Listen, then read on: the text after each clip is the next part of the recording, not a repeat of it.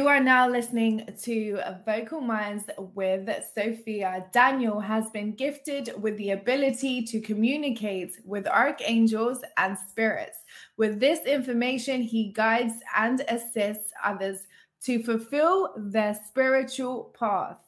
Daniel has been able to help many people in finding their true path with amazing results. Daniel takes extreme pride in his ability to answer all the unanswered questions.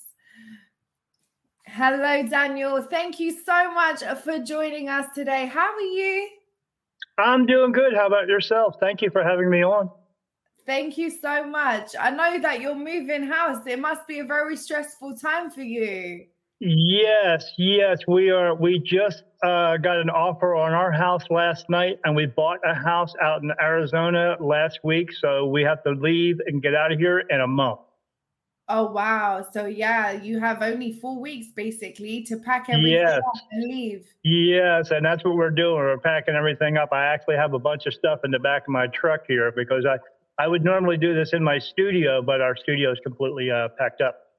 Oh, wow. So is the move going smoothly? Oh, absolutely. Yeah. Yes. The reason for the move is because my spirit guides told us within a 4-year period, I'm able to do something called channeling as well. And I channeled with 4 different people.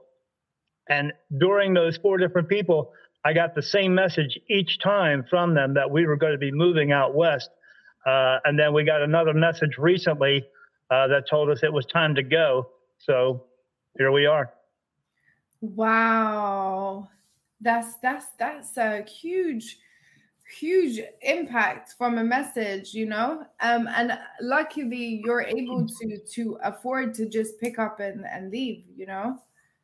Yes, absolutely. Yeah. And yeah, that's a huge message. And but with the messages that I receive and the way that I receive them, I follow through with everything that they tell me to do. And I've been doing that for about 4 years now. So, and every time I do that, it works out. So that's how I know that what I'm doing and how I help people also is the right thing to do.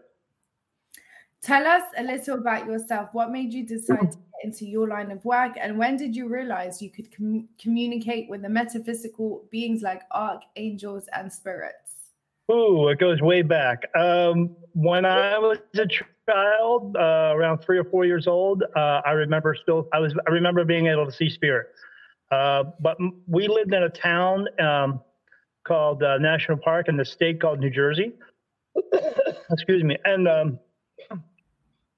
in that town was a battlefield that had a hospital on it, and this is where the Hessians fought long back in the 1700s.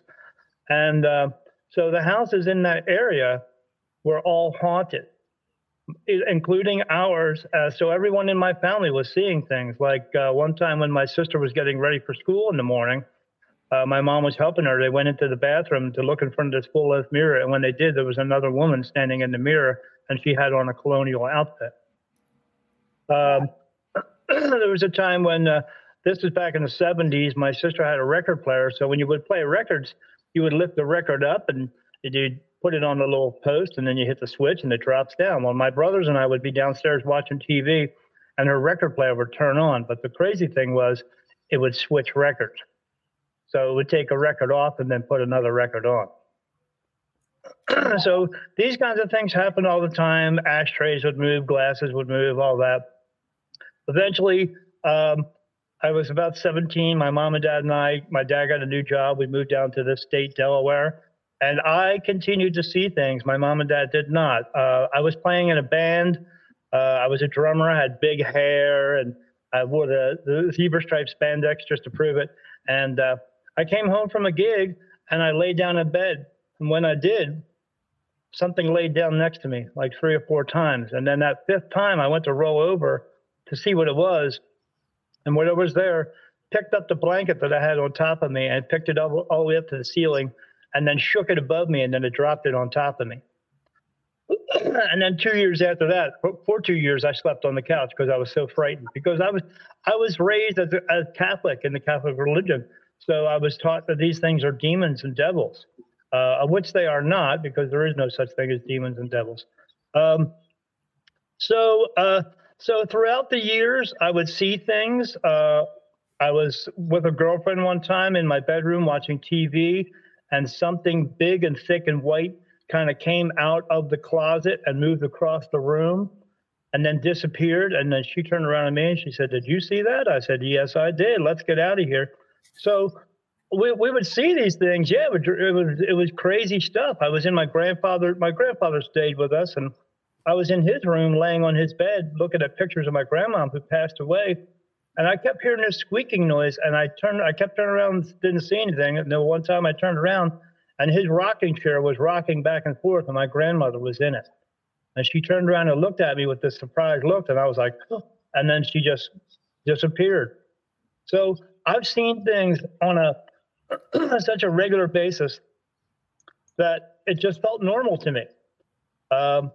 So throughout my 20s, 30s, 40s, just all this, I would drive down the road and get a real chill up my back, and all I have to do is turn around and look, and I'm driving past a graveyard. So I picked up on a lot of things. Then right before I turned 50 years old, about 6 months prior to that, my wife went on vacation to see her daughter for 2 weeks. And during that 2-week period, I saw everything imaginable you could think of that was scary in every scary movie. I saw 7-foot skeletons walking around the house. I saw green and red mist pouring out of the walls. I saw skulls pouring out of the walls, and they had red eyes and fangs. I saw this cloud form out of the corner of the room and come down in front of me. And each time it came down in a different color. It was gray, it was blue, it was red, green, yellow, orange, purple, and then it would come out with gray with black stripes, yellow with black stripes, purple with black stripes. It was just very strange, and it happened every single night. But every time it came through, I felt the presence of a woman. So I called her, "Hello, Miss Lady," because I just wasn't sure. And sometimes they would say things to me. Like I would hear something in the room and I would say, "Who was that? I heard that." And then I would hear somebody in the background whisper, "He can hear us." And I was like, "Oh my gosh, that was kind of cool." So yeah, it was kind of crazy.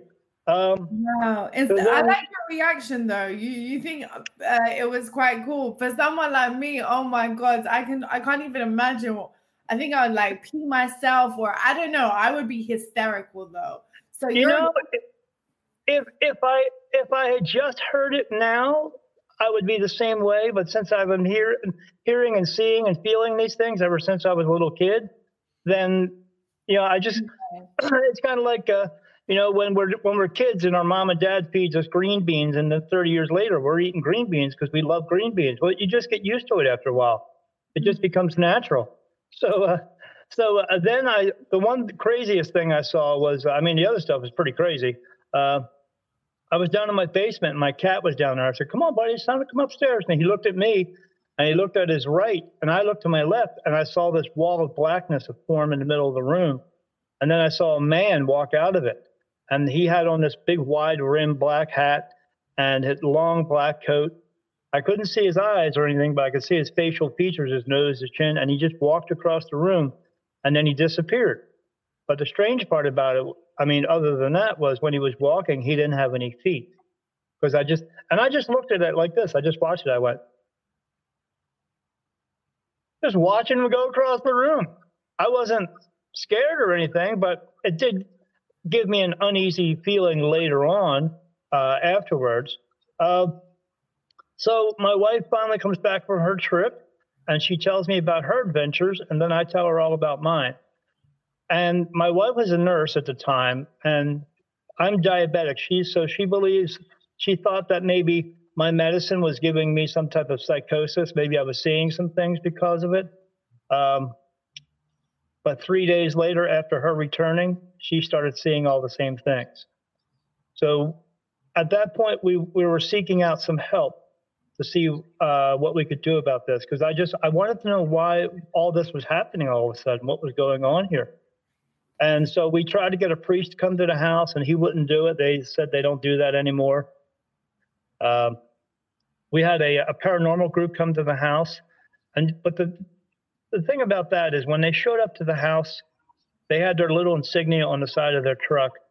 And I thought to myself, I don't want to be this kind of famous, because people around in the neighborhood are going to think, maybe the Blair Witch Project is happening at a home next to them. Unknowingly to them, it was, and it still is. They just, tell people that around here, because it would probably, the HOA would probably come after my butt. So, so they come in with all these little boxes with little wires and lights on them, and they place them near the doorways. And then the one girl had a camera. She was taking digital photos everywhere, all over the house. One guy had a video camera, and two other guys were just asking questions. And I asked him about those boxes. I said, what do they do? And he said, well, he rubbed his hand on my couch, and then he waved his hand over it, and they lit up. They did this noise, and I was like, wow. He said, it's from static electricity because spirit produced that. I was like, okay. So I didn't know I watched the TV shows, but I didn't understand a lot of this stuff.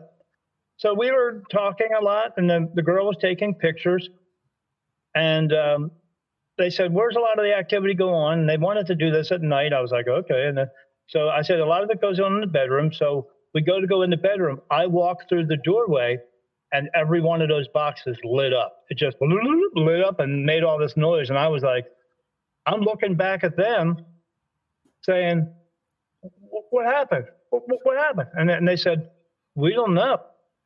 Let's see. We'll walk through the door. They walked through the door. Nothing. Nothing happened. We're in the bedroom. We're talking. One of the guys wants to film inside the walk-in closet. He goes in there. He's out of there in 20 seconds. He starts getting sick. He comes back out. He goes, well, maybe it was just me. He goes back in again. Within seconds, he got sick again. He comes right back out. I can't go in there. I can't go in there. I was like, I go in there every day. I don't have that problem. So we're talking. We get done in the bedroom because they're asking a bunch of questions. I walk out of the bedroom. Every one of those boxes lights back up again. And I'm looking back at them. They walk through. Nothing happens. The girl who was taking pictures says to one of the guys, hey, you got to see this.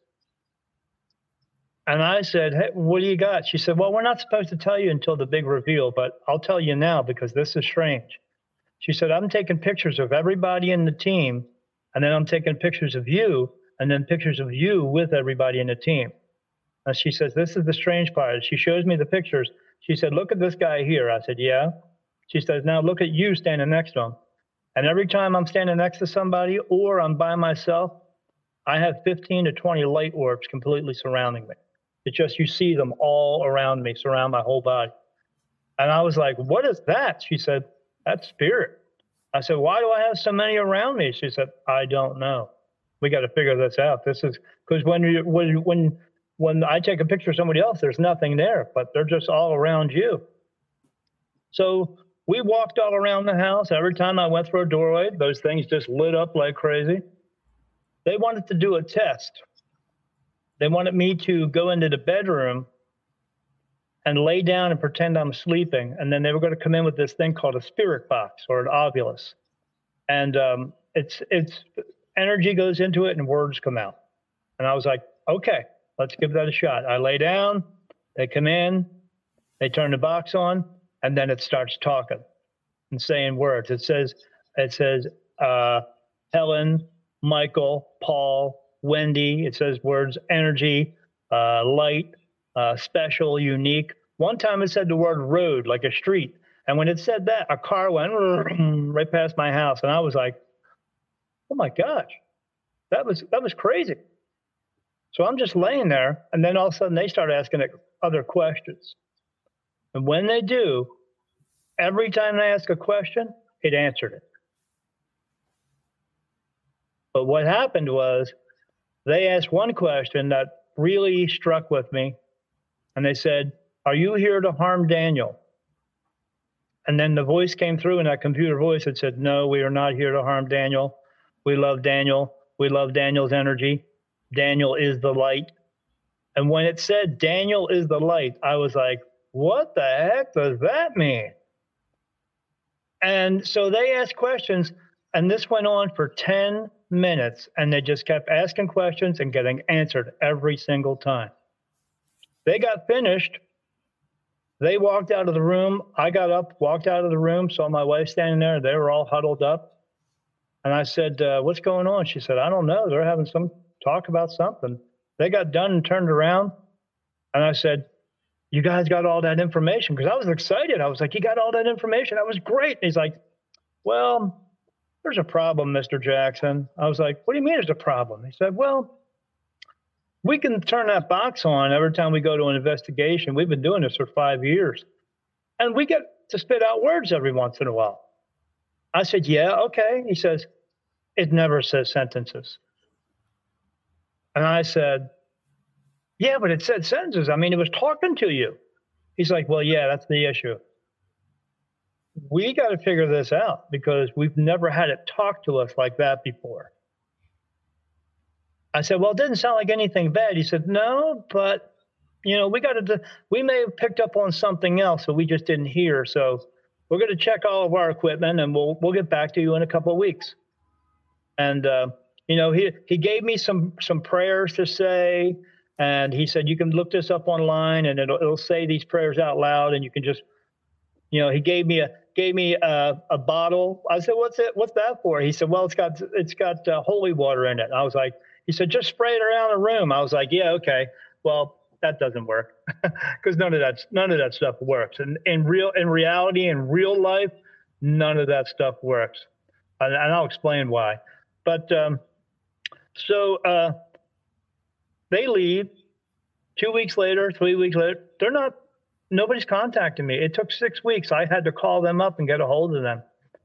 And when I did, I said, so when are you coming back for the big reveal? He said, we're not. And I said, what do you mean? He said, I can't get the team together. And I said, why not? I said, there's a scheduling problem? He said, no. When we left your home, as soon as we got on the front lawn, everybody quit. And I said, what do you mean they quit? He said, we've been doing this for 5 years, and we don't get that kind of information like we got from your house from one home. It usually takes 10 or 15 homes to get all that stuff. I said, okay. He said, they don't want to come back to your house. They're afraid to walk into your house. I said, well, can you at least come back to my house and tell me what's going on? He said, I don't feel comfortable coming into your house. I said, so how does that help me? I said, you guys are professionals. You're supposed to be helping me. He said, well, I don't know what to tell you at this point, Mr. Jackson. I said, well, maybe you guys ought to get into a different business because this is not helping anybody. He said, well, the team's broken up now and I'm moving on. I guess they've all moved on. I don't know what's going on with that. I said, fine. I got off the phone. My wife and I started looking around more. So we found some mediums. I said, let's go that route. Maybe they can help us. I ended up contacting 5 of them, and I met one of them in person. She said, what was strange, what I thought was strange, she said, maybe you should come to one of my shows to see how I do things. And I didn't understand that at first, but it's because, you know, she knew something already. So I got tickets to the show. We went. I didn't tell her when I was coming. My wife and I walked in the door. There was like 50 people in there. And when I walked in the door, the lady just was in a conversation with somebody, just turned around and stared right at me. And stared at me and watched me walk across the room. And then I sat down. She read 8 people out of that whole group, and she did it randomly. She said, Spirit will come in, and I will call out to what they are saying to me. And then if it resonates with you, stand up and put your hand up and let me know. Maybe it has something to do with you. The second person to get read was me. She started saying things like, there's a spirit here named Robert. He goes by Bob. He wears white T-shirts and sometimes flannel shirts, but he showed me a business suit. He also shows me a school bus, what looks like prison bars, and a doctor. And I stood up and I said, I think that's me. And she said, why? I said, my dad's name is Robert, but he goes by Bob. He wears white T-shirts and a flannel shirt. and a business suit when he was working. I said, but the school bus, I went back to school and I was doing medical records. That's why maybe you see the doctor, and I work in a prison, and that's why you see bars. And she said, yes. He's telling me absolutely. And then she said, he's showing me a sign that he fell down and that's how he passed away. And I said, yes, he fell down falling up some stairs, and he had blunt force trauma and it moved his brainstem. And that's what he said. But that's not what she said. He left because someone named Sarah had to make the big decision. I said, Sarah? She said, yeah. I said, my niece? He said, no, not your niece. And I said, oh, my mom's middle name is Sarah. She said, yes. Sarah made the decision to pull the plug. I said, yes, her name is Joan. And she said, yes. At that point, I knew that this was all real, because how would she know my mom? How would she know my mom's middle name? So at the end of the show, we went up and talked to her. And I said, hi, my name is Daniel Jackson. And she said, oh my God, you're the guy I talked to like 2 weeks ago on the phone. I said, yes.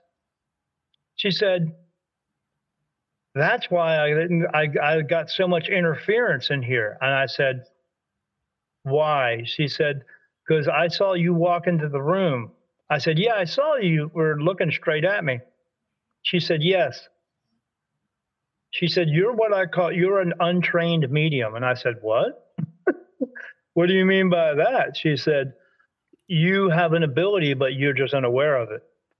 And I said, okay. And I said, so what's that mean? She said, spirit is coming to you. You have an ability to see them, hear them, feel them. I said, oh yeah, I feel things around me. And she said, oh no, you're getting a lot more than that. You're just not aware of it. I said, okay. And she says, but spirit is actually coming to you. That's why you see so many. And I said, okay. I said, I do see a lot of them. She says, how many do you see? I said, I don't know, like 1,000 of them in a day.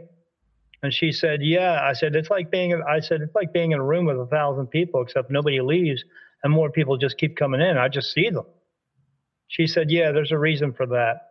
And I said, what's the reason? She said, they're coming to you specifically. She said, when you walked in the room here, I closed my eyes and I can see you like they see you. See, when spirit sees you, they see your light within you. They see your body frame, but they see your light within you. And that's with everybody. But some people have a light that's brighter than others. She says, you have the brightest light I've ever seen. And she said, I've been doing this for 20 years. She said, I don't see your body frame. I see a ball of light. And that's it. And I was like, okay, what does that mean? She said, well, spirit's coming to you for that same reason. I said, what's that reason? She said, they think that you're the light into heaven. You're like a beacon of light to them. And I'm getting chills now because every time I talk about it. And I said, okay, what do I do with that? She says, well, you have to have a sit down with God, have a talk with him, God, higher source, whatever you want to call him, and have a talk and decide what you're going to do with this. I said, what do you mean? She said, well, you're either going to accept this gift ability or you're going to push it away. And I was like, and she said, I know you don't want it to go away. I said, no, I don't. I said, this is part of my life. This is who I am. I'm just used to it. I said, if I can do something with this, maybe help them or help people, then I'll do whatever I need to do. And she said, well, then you need to go home and have a talk. So said goodbye, went home with my wife, talked about this with her. She said, it's up to you. I said, I'm just going to go in there and have a talk with God, because how do you talk to God? You just do, because anybody can, because we just can. Because we don't have to go to a big white building with 50 other people to talk to God and have some other guy tell us his idea of God. You can talk to him anytime you want to. So I went into the bedroom and sat down and I had a talk with him. And I said, you know, I want this to move forward. And if there's something bigger than me that's going on here, I'll do absolutely anything that you want me to do. It's as long as I can do something with this, I'll do that. I came out of the bedroom, and from that moment on, the next day, everything changed. A lot of it took a few weeks, but a lot of that scary stuff I was seeing went away. And then I started I was still seeing some of the skulls, but it wasn't so scary anymore. Then I just started seeing more things around the home. I would see shadow people. I would see mist go past my face and mist come into my face. I've seen, but it eventually changed because I started asking for more things. And when I did that, that's what they want you to do. They want you to acknowledge the fact that they are actually there, and then they want you to ask them for their help, and they will help you. And when I did that, I asked for faces. I got faces, all right. So I don't just see people anymore. I see dogs and cats and horses and cows and fish, and I see other beings from other worlds. They maybe to other people they would look like monsters, but to me, that's just what they look like where they come from. I understand things now. They are not demons and devils. There's no such place as hell because I'm able to see into the earthbound realm as well as into the light.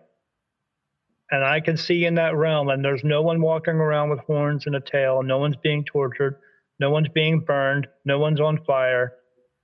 There's no real landscape there. There's no trees. There's no buildings, but there is kind of like land there. And all I see is gazillions of people walking around, and they're talking to each other. But that's the earthbound realm. And I see dogs and cats and everything else walking around there. But then I'm able to see into the light as well. But that's the part of it that took a little while to get figured out. So I met up with a group of other mediums. They put this group together and they invited me by someone I met. And I worked with them for about a year. I found out I'm able to also do channeling. And I channeled with each member of that group. And every time I channeled with them, a message came through. The person who was talking, it wasn't their voice, it wasn't the words they used, and the message came through. And I was able to figure out the names of my spirit guides through that. And my spirit guides are different than most people. People have this misconception of the world that everyone has angels with them. You don't. People have angels with you because you're actually performing a specific task that God wants you to do. Otherwise, you would have what we call spirit guides with you. And they are just people who have crossed over, who fulfilled their purpose and want to come back and help. Because as souls, that's what we like to do. We like to do good things. We like to help. So they come back and help us. But I have what we consider archangels for my spirit guides. They do not look like men with wings. They are not men with wings. Some of them look humanoid, but they're not human. Most of the ones I've seen, they look like a praying mantis. I have these 10-foot praying mantises standing in my room every night, and I know who they are, what they do for me, what they do for everyone else. I've seen one that looks like an owl. I've seen Archangel Michael. Does not look like a man with wings with a sword and a shield. He does not have that. He does not even look like a man. When I've seen him, he looks more like a hybrid moose, like a horse moose. He has this wider head. He's got these big wolf-looking eyes. They're not blue. They're actually kind of brown-looking. He's got this long body, and it's got this short hair on it. He's got big floppy ears. He's beautiful, but that's what he looks like. But that's not their names as well. These are just names that we gave them. We cannot actually pronounce their names because their names are more of a sound, a vibrational sound that their name is. That's what our original names are as well. The names that we have here are just human-given names. That's not your real name. And none of us, even God's name is not God. I mean, we use the word God as a term of all in power, but that's not his real name. But we're just not meant to know his name here, or you can't pronounce it because it's just different. Where they are, there's no space and time. They have no body. They have no voice box. They talk. It's mental telepathy there. So you would hear it, but you're not going to be able to voice it. So I found out by talking with my spirit guides that the spirit who see me were absolutely correct. The light that shines into heaven is actually in a physical body.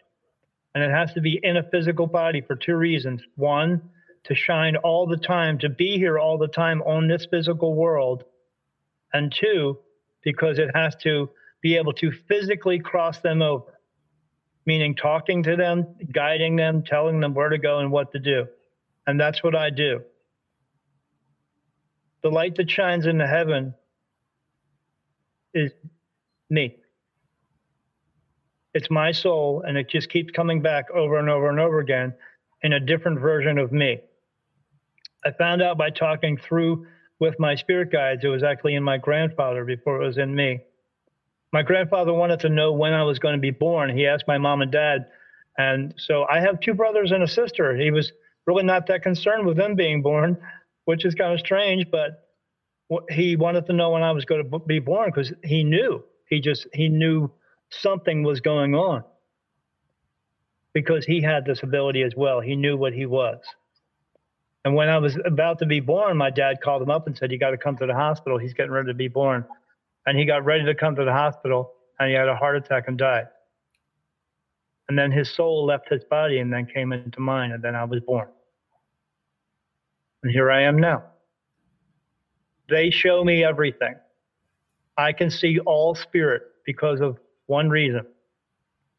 Because of being the light that shines into heaven, I'm a portal for all spirit. All spirit that come through from heaven and are born come through me. All spirit that leave here and go back home come through me. All spirit that come back through here to visit someone comes through me. They show it to me all the time. I see this swirling thing above me, and I see little lights going through and coming back and going through and coming back. They're people. It's just, I didn't ask for any of this. As we all are in this world, this is just who you are. This is who I am, and I had to learn to accept this. It happens physically. I see it physically. Other people see it physically around me. They're just not aware of what it is. I was sitting with my sister one time in a low-lit room talking, and when we were talking, a big flash of light went off next to me, and she said, "What was that?" And I said, "Oh, that's just somebody jumping in," because she's aware, because she's had a little bit of disability. And she said, "Jumping in?" I said, "Yeah, there's somebody jumping in, going home." She said, "Oh, you mean crossing over?" I said, "Yeah." She said, "Does that happen all the time?" I said, "Yeah, sometimes it happens like that. Sometimes I see just clouds of mist coming into my face and going through me. If I concentrate on it, I just see a constant mist going through me." I said, "It's been caught on camera." Well, I used to do another podcast, and it was caught on camera. Something flew around the room and came right into me and went right through my head and disappeared. I said, "So yes, it happens all the time." And she said, "How do you get used to that?" I said, "You just do. You just get used to it. It's like anything else. You just get used to it after a while." What's the biggest challenge you faced dealing with this? Lack of sleep, more or less. I'm on all the time. I'm connected all the time. I was driving down the road one time a couple of years ago, talking to myself. And when I did, I got answered. Now I get answers on my face for yes and no answers. I get touched on my face for yes and no answers. Whenever I get a no, it feels like a tear's running down my face. And I found this out by doing trial and error because I was being touched. When that woman said, "Oh, you get touched," I said, "What do you mean?" She said, "You're being touched all the time." I said, "Well, I always feel like I'm itchy." She said, "No, you're not itchy. You're being touched by them because they can't figure out what you are, and they're touching you all the time to try to figure it out." And I said, "Oh, well, that explains a lot." Like right now, you see me, I keep itching my neck because something keeps touching me on my neck all the time. It happens all day long. I get touched all over my body. But the archangels touch me for yes and no answers. Now, I don't always get just yes and no answers. They also put thoughts into my mind. So right now, my thoughts are no longer mine. My thoughts are only 25% me. The other 75% is them. And I get it all day long. I'm just that used to it now. When I'm talking to people, I have to really try hard to refrain myself from reading them because it just comes through. Wow. How profound of an effect do you believe that spirituality has in achieving fulfillment? What can we learn from those whose time has come and gone? The only way we can learn anything is by listening to them, because they are here to help us. Just not everybody is aware of that. We have to listen to them. We have to acknowledge that they are here, listen to them, but yet we have to follow through with what they're telling us. The reason they are telling us is because they want us to get through life as easy as we can. But they also want us to fulfill our purpose. Everyone's purpose is the same. Your purpose is not becoming a doctor or a lawyer. Your purpose is you fulfilling your purpose while being in that, because that was a choice. Because some people choose to be doctors and some people just don't. Your purpose is the same. Your purpose is the same as mine, same as everyone's. We are here to help each other, but just here to help each other just for the sake of it. Just because we can, because we should, because they want us to, and they want us to do it as much as we can. It's just hard sometimes because life gets in the way. But our purpose is the reason why people call this reincarnation. It's just you're coming back to fulfill your purpose. This is the reason why we are still here now. I'm here for a different reason. I'm here to be the light, but this is my last time. After this, the light goes out. Everyone gets a personal light. When you pass away, you will stand up out of your body. You'll look down. You'll say, I don't need that anymore. You'll take a step to the left. You'll look to the right. A light will turn on. That's everyone's personal light. Everyone gets one. It's up to you to make a choice whether or not you're going to go in that light or not, because it's your choice. No one can do it for you. No one can keep you from it. You either walk in or you don't. And if you don't, you remain here as an earthbound spirit with all the other gazillions of miserable people. Or you walk into the light. But in order to do that, you have to be able to let go of all your pain, anger, sorrow, grief, guilt, anguish, all that stuff you learned how to have here, because it didn't come with you and it doesn't have to leave with you. We have to learn to listen to that. How do you let go? For those who don't know how to let go and are living with pain, anger, depression, you name it, all the negative feelings that a human being can feel. How do you let that go? As you just said something so powerful, you didn't come into this world with it, so why leave with it? And why do if we didn't come into this world with it, we learn how to have it here, and we don't have to leave with it. Why do we carry it around here? Because the world convinces you to do that. Because the world wants you to feel this way. Because the more that they can make you feel this way, the more that they can control you. Because that's what it's all about, power and control. It's the reason why Jesus Christ came here. Jesus Christ came here to let us know we don't have to live under the power and control. He was letting us all know he was not the only one who is divine. We are all divine spirit. We are all divine souls. We are all created from God, from a part of him, which makes our souls divine. But the people who want to have power and control over us don't want us to know that. And in order to have power and control over us, they can't let us know that. So they can have, because if we knew that, no one could have power over anyone. We could all be equal. So he was here to let us know that. But what happened was, he said, we could live together as free men and women. We could take care of each other and share everything in the world, because there's enough of everything in the world for every single person. But what happened is the people who are in control didn't want that to happen. And they picked him up. They put him on that cross. He wasn't the first one to be on it, and he wasn't the last one to be on it. And they tortured him and murdered him in front of everybody to let them know, if you follow him and do what he's doing and says what you can do, we will do this to you too. Religion wants you to wear a cross around your neck, not to remind you of Jesus, but to remind you of the power and the control that they have over you. Why would you want to wear a form of punishment around your neck? Why would you want to have a form of punishment everywhere you go and praising it? Because you shouldn't. Because God and Jesus don't want us to do that. They want us to let go of the Bible. The Bible is not real. The Bible is a book of power and control. And he wants us to let that go. He wants us to be able to stand up and say, enough is enough. But again, We have to learn to listen to them, and we have to learn to follow through.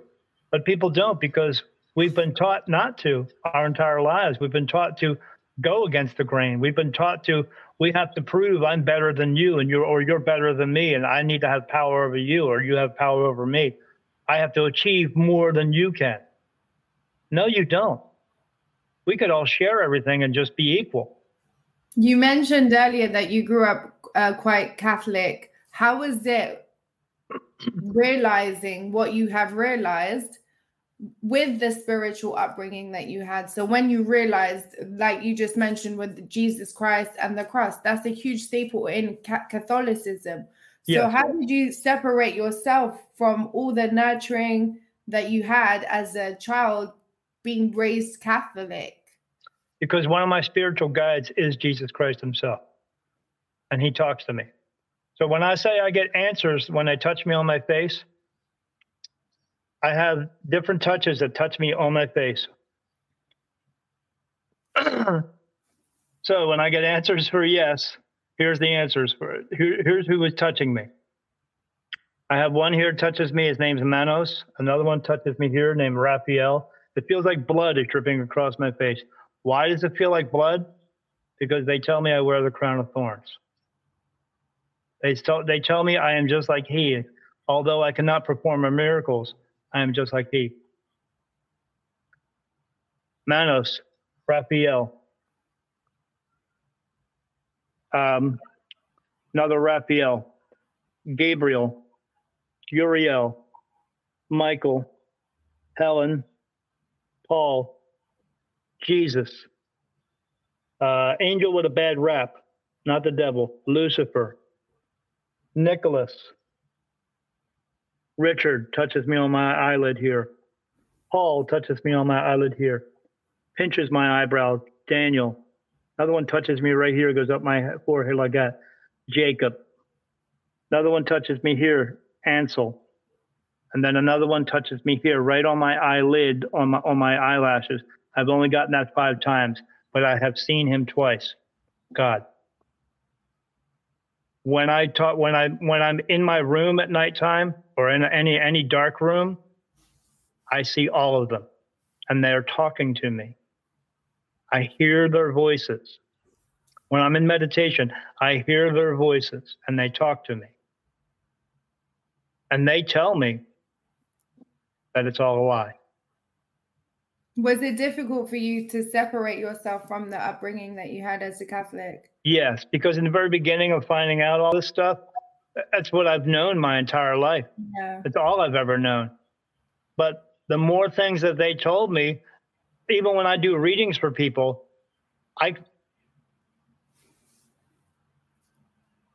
so here's the best story one of the best stories I can tell you that just happened recently. I was at a car show, and I hang out at this car show till later at night because the bartender knows me. I drink Pepsi. I don't drink. I don't do drugs. I don't drink alcohol. None of that stuff. Because I don't even have any tattoos because all that stuff they tell me not to do. So I don't. Okay. Did you used to drink though? Is it something that you stopped? Because I don't. Yeah, drink. I actually stopped 15 years ago. Okay. I only found out that I was a medium 5 years ago.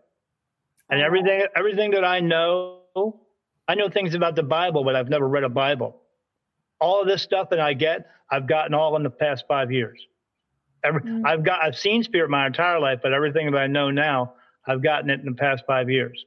Mm-hmm. So I was at this bar, and the girl likes me to stay late because in dark, I can see more things. And she says, "Do you see anything?" I said, "Well, let me close my eyes and take a look." And I said, "Yeah, see, there's a man here. He's got this beard, kind of looks like a little bit like me, but he's got a little bit of hair on top. I just shaved mine. And he's got glasses on his head, and he wears them like this. He puts them on top of his forehead, and he's waving his hand for me to see that." And she said, "Is he here for anybody?" I said, "Yeah, he's for these people down here at the end of the bar. Not the woman, but the man, more or less, the man." And she said, "Do you get a name?" I said, "I don't normally get." I said, "Wait." I said, "His name is James. I'm getting James." James just popped in my head. She said, "You think I should go down there and tell them?" And this happened like 2 months ago. I was like, if you don't want to, I will. I mean, I'll casually go down. She said, "No, let me give this a shot." So she goes down there, and then within a minute, I hear the woman down the end of the bar. She goes, "Oh, you mean my friend Jim?" And I turned around and I said, "Yeah, Jim, but his name is James." She said, "Yeah." I walked down. I said, "Hi, my name's Daniel Jackson. I see dead people." And I explained to her what I do. And I said, "Yeah." I said, "His name is James." I said, "He's got this white beard. He's got little bushy eyebrows, hair on top. He's got glasses on his head." As I'm saying that, her husband's going through his phone. And she said, "Yeah, it sounds like my friend Jim." So he picks his phone up and points it at me. He says, "Is Jim in this picture?" I said, "Yeah, it's this guy right here on the right." He said, "Yeah, that's my friend Jim. He died 2 years ago." I said, "Well, he's here to be a spirit guide for you." And he says, "What's that mean?" I said, "Well, he tells me that you're his son, and he's here to help you through your life and help you make decisions." And he said, "That's kind of crazy." I said, "Why?" He said, "Because every time we were with him, we would hang out with him." He said, "We raced cars together, and he showed me everything. He was a mentor to me. But he's not my dad. But every time we were in a crowd of people, he would tell everybody that I was his son." And I said, "Well, he believes that you are his son, and he wants to help you in your life." And as I was telling them, I'm getting teared up. As I was telling them that, his wife started crying. And I said, "He's here for you, and he wants to help you." And I told him how to do that. And as I was doing that, the bartenders were standing there. There was a crowd of people standing around us, and they all had their mouths open like, "Oh my God." And then I turned around to my friend and I looked at her and I said, "I can't make this shit up. This is the way it is." The moments that I have like that, and I have them very often, I know that this is real. I know this is the right thing. And I know it's the right thing to do. It's just now that I do know the truth, I'm doing my best in the past 5 years to go out there and tell the truth to people, get the truth out to them so they can understand for themselves, to let them know that we've all been living a lie. Have you faced any backlash from religious people? Because oh, absolutely. I can imagine, right? Especially absolutely. Where I believe you're in the South, right? Yes, not real South, but yeah, we're in a state called Delaware, but I'm moving to Arizona, which is a lot more accepted anyway. I think that's one of the reasons why they want us to go there. There's some other reasons as well, but I know a lot of things. They tell me lots of things. 2.5 years prior to the COVID coming through, we channeled a message, and they told us that a virus was coming. And we were out I was doing readings at festivals.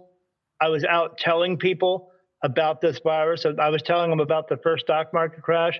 I told them how to prepare for that, get toilet paper, get all that stuff, food, water, everything. And then we were channeled another message and said, "Get ready, it's coming now." And then it came a month later. And everyone who I told called me up and said, "Thank you for telling us about this. We were prepared for it." But then I got like 20 other messages from people saying, "I wish I would have listened to you. We just thought you were crazy." I said, "I'm not crazy, am I?" They said, "No." I said, "Are you going to listen to me now?" Wow. They're trying to help us. Yeah. But we have to learn to listen to them and follow through with what they tell us. But yeah, it's been hard. The religious people, Have you ever said to a religious person, "Is there a reason why you wear a cross?" Because what it represents is not a positive thing. So why do you wear a cross, right? That is so powerful. And I've never thought about that myself until you mentioned that. I grew up Orthodox, which is like Catholic. And we worship the cross. Yeah, it's not a positive. Yeah, you just because we've been up inside me completely. Yeah, because we've been taught to worship it. That's why. And over and over and over again for thousands of years, And when you get it pounded in your head like that, Yeah. you don't even know why you're actually doing it. You're just doing it because we've been brainwashed into doing it so that they could have power and control over us.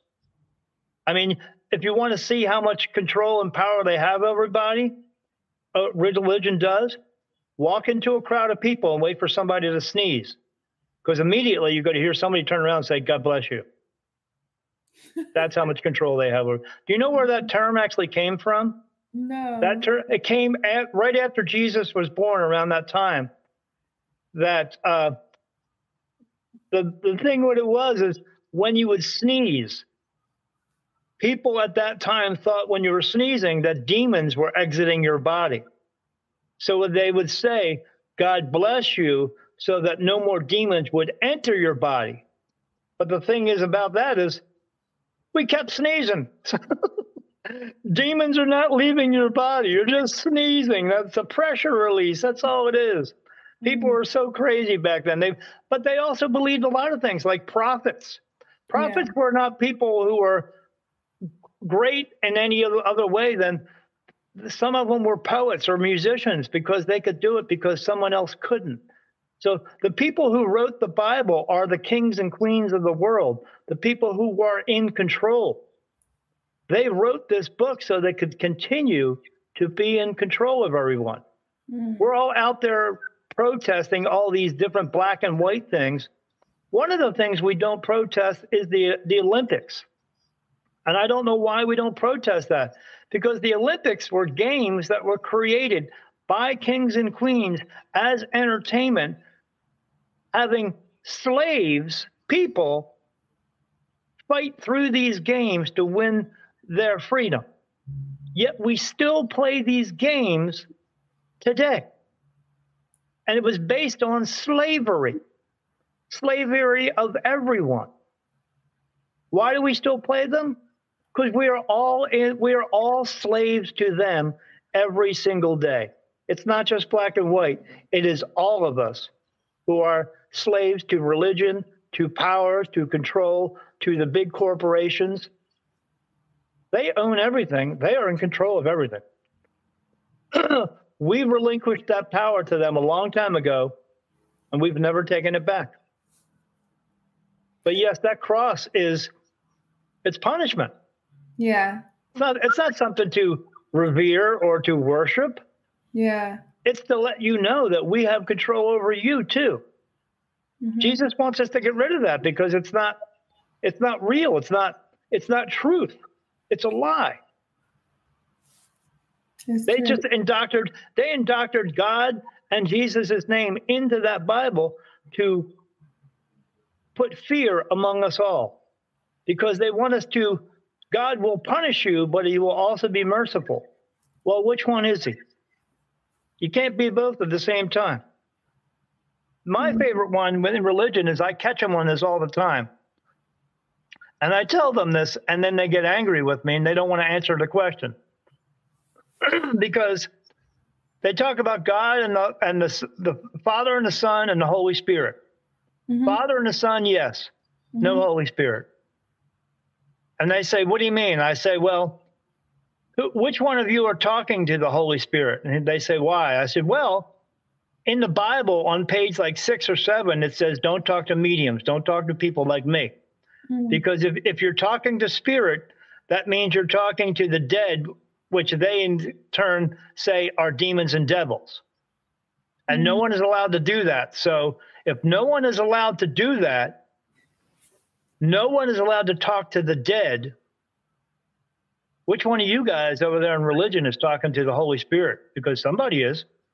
Every time you pray, you say, in the name of the Father, the Son, the Holy Spirit, amen. So you're yeah, absolutely. Yeah. So why are you talking to them if you're not supposed to be talking to them? But they say you're not supposed to talk to them, but they still want you to talk to them. And it's in the prayer. Right. In the name of the Father, the Son, the Holy Spirit, amen. Like that's. Yes. And when I tell them, who's the special person in religion that's allowed to talk to spirit? Because you tell us we're not allowed to. So who's the lucky one? And they never want to answer that. Because there is no lucky one, because there is no Holy Spirit. They never want to answer that. And every time I say it, they just say, well, you need to talk to, no, I've talked to everybody. No one can answer it for me. Why can't you? Because they don't have an answer. Because it's a lie. It's all a lie, but they still want you to believe it. So they push it down our throats all the time so that we will believe it. It's got to go away. We have to stand up and take the power back. Mm-hmm.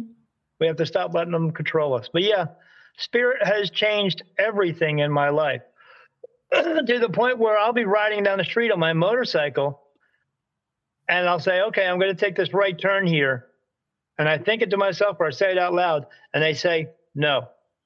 And I go, okay, do you want me to take the next right-hand turn and go into town that way? Yes. Okay. And that's what I do. I have to trust the fact that whatever they told me to do is the best interest for me. Why did they not want me to take that first right-hand turn? I don't know. I just know that something was going to happen that they didn't want to happen to me. So I didn't do it. There was one day I wanted to take my motorcycle for a ride. I said, I think I'll go for a ride on my bike. I got, no. Well, can I take a ride later? No. How about later, like early evening? No. So you don't want me to ride at all today? No. So I sat around with my thumbs, twiddling my thumbs all day, trying to find something to do. But I couldn't go out riding because something was going to happen. They didn't want it to happen to me. So and that's the way I follow through with my life with everything. I ask questions because I can get answers. Mm-hmm. And because I can get answers for myself and I get answers for spirit to cross them over, I can ask questions for every single person on the face of this earth and I will get an answer. So I do. Do you think that you mentioned earlier that you can see extraterrestrials as well? Absolutely. Planets. So the Pentagon recently released their disclosure document that there is something out there. But did they? We don't. Do you think that we'll ever reach a point in humanity that we will have full disclosure for extraterrestrials? We're already in full disclosure, but they're just hiding a lot of it from us. What I mean by that is they're already here. Yeah. They've been here forever. How do you think we got here? We were not born of Adam and Eve or Adam and Steve, whatever you prefer. We were born of them. They brought us here. They came here. They had us. We did not evolve from monkeys. We did not. Yeah, no. We were brought here by them. We have evolved to what we are now. And the reason we keep seeing their ships flying around and all that other stuff is because they're here to check on us, to check on our progress, to see how we're doing. I mean, we have nuclear capability, but you notice we've never actually had nuclear war because they won't allow it. Because we all live on the same planet. No one is going anywhere anytime soon, so we better start to get along with each other before we annihilate each other. And they don't want that to happen. Full disclosure is going to come because they are going to come back and reveal themselves very soon. What can you tell us about your most profound experience as a medium? My favorite story. So I was at a festival. Well, I'll tell one quick thing. Spirit brings me people who have abilities all the time. I've done interviews like I'm doing with you with like maybe 50 people and every one of them having an ability. And they told me ahead of time. And I told them and they said, well, I do pick up on this. I said, yeah. And I would tell them other things that they pick up and they go, yeah, how did you know that? I said, because you have an ability as well. You just don't know it. They bring them to me all the time, which is great because then I get to wake them up and hopefully show them what they need to do and where to go next. And some of them do, not all of them do, but some of them do. But I'm doing what they want me to do. So that's another part of my job, not beyond just doing, crossing them over and doing readings, but I get to help people every single day. So I was at a festival, and these people came by, and this is another type of experience I have. And I said, "You got to get a reading?" They said, "Well, we're unsure." I said, "Okay, I'll see you in an hour." And an hour later, they come back and they said, "How'd you know we'd be back in an hour?" I said, "Because you're talking to the medium. How do you think I know?" I said, "Have a seat." I said, "Who's going to get read?" She said, "I will." And I said, "Okay, this husband and wife." I said, "Let me hold your hand and see who's with you." She said, "Okay." So I hold her hand. I closed my eyes. And I said, "What's with the horses?" And they looked at me like, "What do you mean horses?" I said, "I see horses around you, but I see one particular horse next to you." And they didn't want to say anything, I think, because they were trying to find out if I was real. And they said, "Well, what do you see with that?" I said, "Well, I see this brown and white horse, kind of patchy looking, and it has like a cow would be, like patchy like that." I said, "But it doesn't have a regular mane on its head. It shows me ears poking through, but it shows me a blonde wig, like a wig somebody would have on their head. It has curls in it. It's a wig." I said, "It's strange looking. Why would a horse have that? It just looks funny." As I said that, again, this guy starts thumbing through his phone. And I said, "The horse is showing you walking out of a stall. It comes around, and then comes around and puts his head on your shoulder, miss." And she said, "Okay." And I said, "But the horse is telling me you're its mommy." She said, "How's it telling you?" I said, "He's just talking to me." She said, "What do you mean?" I said, "Whenever spirit talks to me, no matter who talks to me, it comes through as English because it's coming through as a mental telepathy thing. He's telling me you're its mommy, and he loves you, and he misses you, but he's still here with you." And she said, "Okay." And then he quits on his phone. He turns his phone around and says to me, "Is this the horse?" I said, "Yeah." "What's with the wig?" And the guy tells me, "We had a portrait done of the horse, and the artist, this is his version of our horse, and it has this wig on its head." I said, "Yeah, that's exactly what I see." "What's with the wig?" He said, "Yeah." He said, "We don't like the picture. We don't like it so much that we actually we have the picture sitting in a closet, and we're very angry over this." I said, "I would be because of that wig." And he said, "No, we're angry because we paid $4,000 for this portrait." And I said, "That's crazy." He said, "Yeah." And I said, "So what's with the horse coming out of the stall, walk around, put its head on your shoulder?" She said, "Well, I will let you know we do have horses. And every morning I would come out of the house and I would go feed them. But every time I would come to this stall, I would open the stall, and our horse would walk out of the stall and come around, and he would put his head on my shoulder." And then they started crying. And I said, "It's all right. It's okay." I said, "What's wrong?" And they said, "Our horse just died 2 weeks ago." And I said the same thing that I always say to people: I can't make this shit up. I never got hugged so hard by two people ever in my entire life. They just stood up and just grabbed me. When I have these types of things happen, and they happen, like I said, all the time, it can't not affect you. I know I'm doing what I'm supposed to be doing. I know I'm doing good thing. I know I'm helping people. I know I'm doing the right thing. If this doesn't affect you in that type of way, there's something wrong with you. And I know there's nothing wrong with me because they were crying, I was crying, the people who were standing around were crying, but they were crying with tears of joy. When these types of things happen, when you are helping people, when you are physically helping someone because you can, because you should, it feels good inside. And you want to keep doing it more. And I have to always keep doing this as much as I can.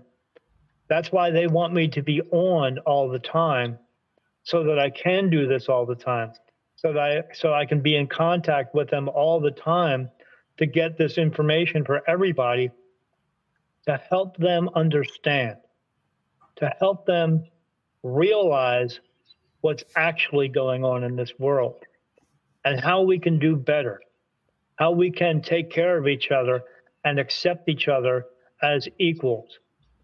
Because we are not black, we are not white, we are not yellow, green, or purple. We are one race. We are the human race. And we are here to learn this human experience, to learn these lessons, because everything you do in your life is a lesson.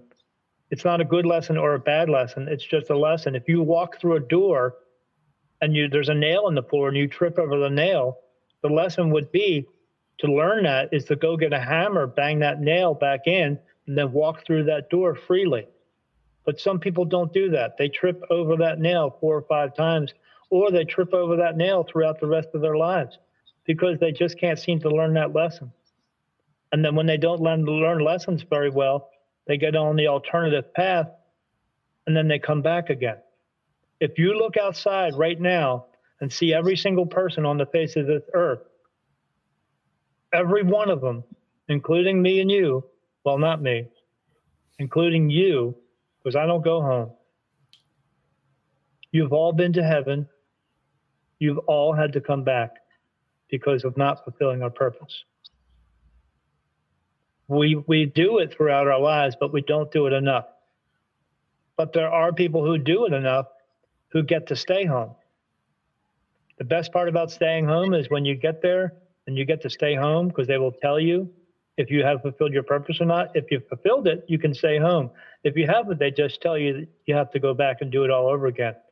And we are okay with that because we get to do physical things. It's fun things sometimes, not always fun, but there's some good stuff here. But you get to stay home. You go back to feeling the best you were, which is basically for us is like being 30 years old again. You will look younger. You will feel younger. You will feel great. If you die before the age of 30 years old, you will grow up to that age. If you die after the age of 30 years old, you will go back to being 30 years old. And everything will be wonderful. The bad part about not crossing over is if you remain here as an earthbound spirit, whatever age that you died at, you will remain that. You will not be in any sort of pain. But if you're 70 years old and you died and you didn't cross over, you will remain 70 years old. It will be hard for you to get around. So that's one of the disadvantages, besides being around a bunch of millions and millions of other miserable beings there because they didn't cross over. They hold on to their pain, anguish, sorrow, grief, guilt, anguish, and all that stuff. That's why some spirit are here searching for their murderers and those types of things, because they held on to that. You can let go of it anytime that you want to and cross over. But a lot of them have a hard time doing that because they're so used to it again. But it's your choice. How would you advise somebody to let go? Because you need to let go while you're here. What steps should someone take in order to let go? Because you can say, I want to let go, but it's not as easy as saying it. I will tell you one way. I'm going to give you an example, and then you're going to know. Let's just say you were an alcoholic, and I was your best friend. Mm-hmm. I would tell you, I will take you to meetings. We will talk about this all the time. I will console you about it. I will keep you away from that scene. I will do everything possible in my power to do that, to help you get better. But until you choose to stop drinking, no matter what I say or do isn't going to make a difference. It's your choice. If you don't want to walk around with stress, don't, because I don't. If you don't want to walk around being angry, then don't, because I don't. If you don't want to walk around having resentment against people, then don't, because I don't. You don't have to do anything you don't want to do All you have to do is make the choice to not to do it. Do you think happiness is a choice? Absolutely. Because everyone's happiness is their own choice, as in everyone's unhappiness is their own choice. Depression is you choosing to hold on to those depressing feelings. A doctor can give you medicine, but all that does is put a Band-Aid on it. A doctor can talk you through it, but you are the one who's letting it go. So if you're the one who's letting it go, then you don't need to go to a doctor. You can just choose to let it go. But people say, I can't. It's not that they can't, it's they won't. Because they feel this is what makes them who they are. I choose to not be depressed about things. I choose to move forward in my life, no matter the circumstance. Even if I was disabled in some way, you could either say, this is what I am and just be, or you could be resentful for everything and everyone else because you chose to be resentful. Choose not to. Choose a better way. Choose a better way that works for you, because there's only two decisions you're ever going to make in your entire life. There's no right and wrong. There's no epic failures. There are no mistakes. No one fails at anything. No one makes mistakes. Everything you've ever done in your entire life is what you were supposed to do, because it got you where you are now. If you cheat on somebody, you didn't cheat on somebody. You just were doing something that you thought was best for you. Those two decisions that you're only going to make in your entire life are two things. One, what works for you? And two, what doesn't work for you? And if it doesn't work for you, quit doing it. Like I said, if walking through that doorway, trip over that nail, and that doesn't work for you, go get a hammer and bang it in. But some people can't seem to learn that lesson and continue to trip throughout their entire lives. If you want to stop tripping, stop tripping. Make better decisions. Make better choices. Listen to spirit, because they're helping you to make these decisions. They are who helps you make decisions throughout your entire life. You wake up in the morning and decide to go to the mall, go to the mall. Don't talk yourself out of it, because they're trying to help you to have experiences and meet people that you're supposed to. You don't just happen to run into somebody you haven't seen in 10 years. You run into them because you're supposed to. Because there are no just happen type of things. There are no coincidences. Everything happens for a reason. We just have to figure out what that reason is. But we can't do it if we let our ego, the thing that we learned how to have, talk us out of everything. Why do we have that? Because the world taught you to have that. Because they taught you self-doubt. Because they taught you how to have all this stuff, so that, again, if you feel depressed, we'll send you to a doctor and he'll help you. But it's going to cost you $5,000, which in turn, there's the power and the money and the greed and control. Or you could just decide, you know what? That thing that I had happen yesterday was pretty bad. I'm just going to let it go and move forward, because it's your choice.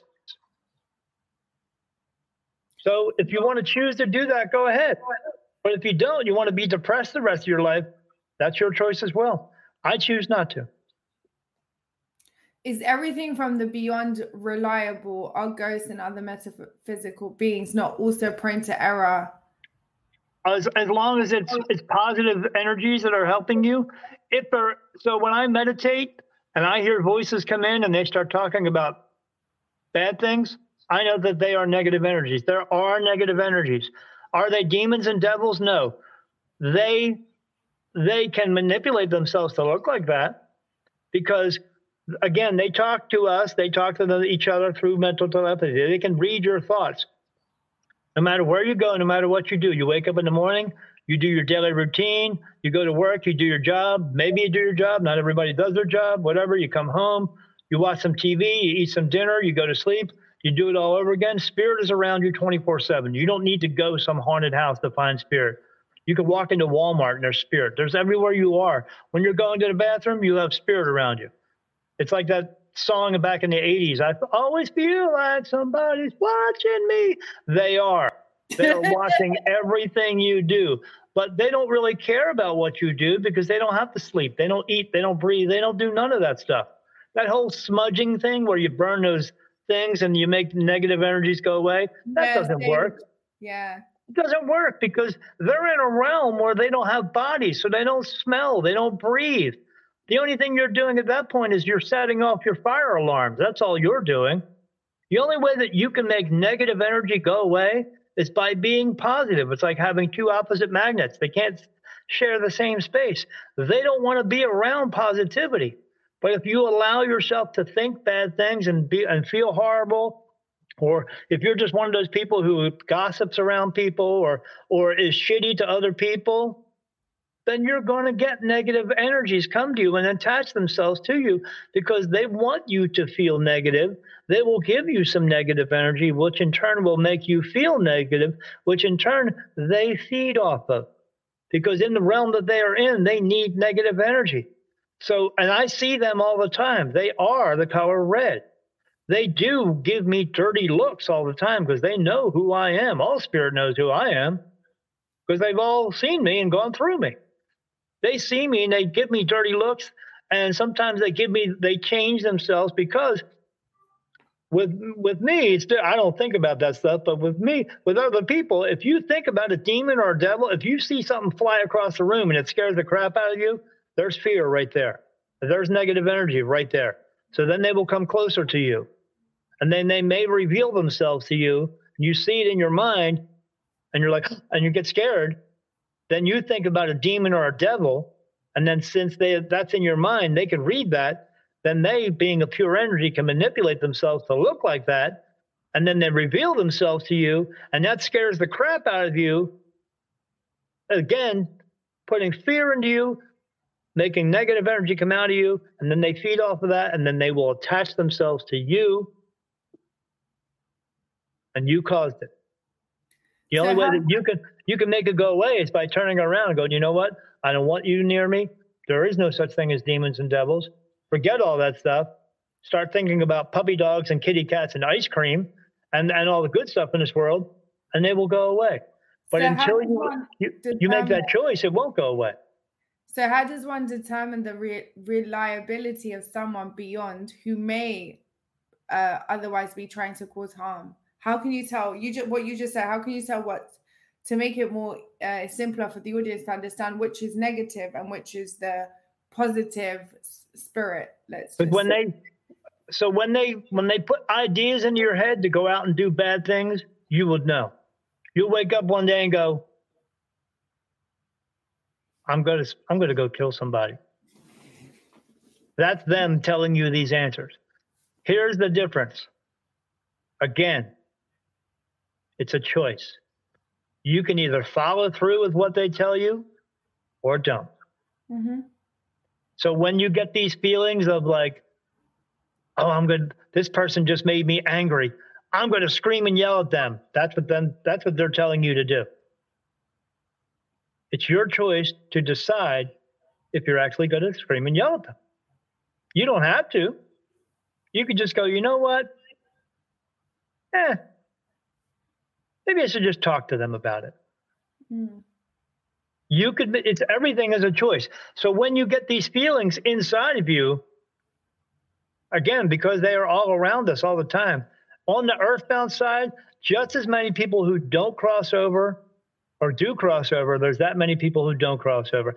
Not all of them are negative. They were just afraid, or they just had, a decision they made to stay, or they realize that they may have to come back again and they don't want to come back again.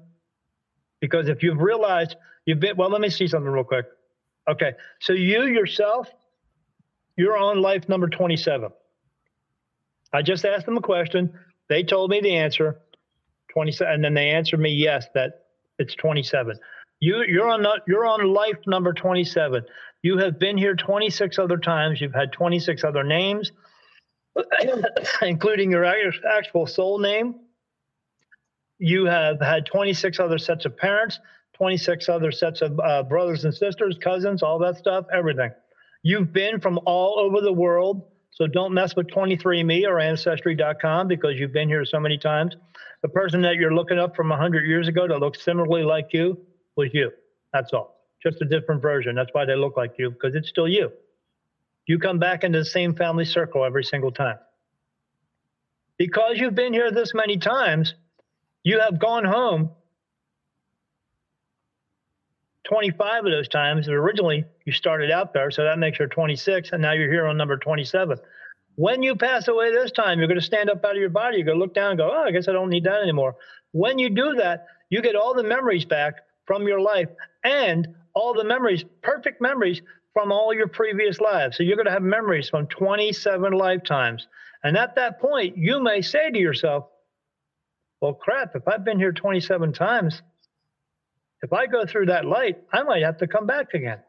And they know that. And you say to yourself, I don't want to come back because I might have to have another crappy life. I'll just stay here. And you can do that. But they are all there. And a lot of them are really bad because they were horrible people in this world. They chose to be horrible people. And in order to survive there, they need more negative energy. So what they will do is put negative thoughts into your mind. You have a choice to listen to those negative thoughts or not. But we as people have a choice to listen to the positive ones as well. And we don't always do that. We talk ourselves out of it because we were taught to, or we talk ourselves into things because we were taught to. You have to do what's best for you and making the decisions that you feel are best for you. But what's best for you is not best for someone else. Just like when I was a kid, my mom would say, why can't you be like your brother? Because I'm not my brother, because I don't perceive things the same way my brother sees them. I don't see the world through his eyes. I see them through mine. So I have to do what's best for me. So it's about making those decisions. But when you get those thoughts in your mind and it's something bad and you know it's not you, because you know your own head voice. And when something else comes in and it says, go out and kill somebody or go out and hurt someone, again, it's up to you to decide what you are going to do next. We just have to make that choice. That's all. How do you help others find their true meaning and purpose? How does what you do help others in the world of the living? Because I describe to them what their actual purpose is by going out and help someone. And I mean help someone. I don't mean just opening a door and saying hello. Someone will physically come up to you and say, I'm lost. I had that happen to me a long time ago where I was out on my motorcycle. I had this jacket on, a black leather jacket with this stitching on it that looks like a skeleton because I was into skulls and skeletons and all this stuff. Still am. I just see them, but I know who they are now. And this little old lady walked up to me. She said, excuse me, sir. She said, I'm lost. She said, I'm supposed to go to my friend down on this road. And she told me the road. I said, wow. I said, you're like 8 miles away. She said, I used to be around from this neighborhood, but I haven't been here so long. I don't know where it's at now. She said, it's over by some Walmart in Camden, Delaware. I said, well, look. I said, I could describe it to you, but that's not going to work. I said, let me finish getting my gas. Where are you parked at?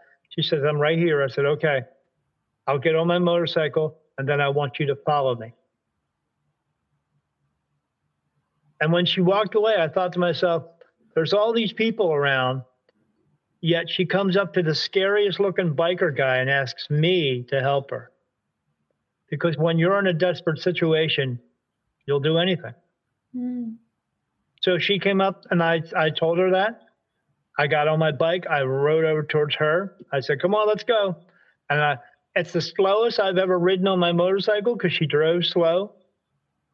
And I drove like 40 miles an hour all the way home, even on a highway, but I didn't want to lose her and have her get lost again. And then when she needed to get to the point where she was, I waved her off, and then she went. Again, when you know you're helping someone, it feels good. So when I guide them and tell people this is what you need to do, this is how you fulfill your purpose, I do that as much as I can, but it's up to people in their free will to decide what they're going to do with that information.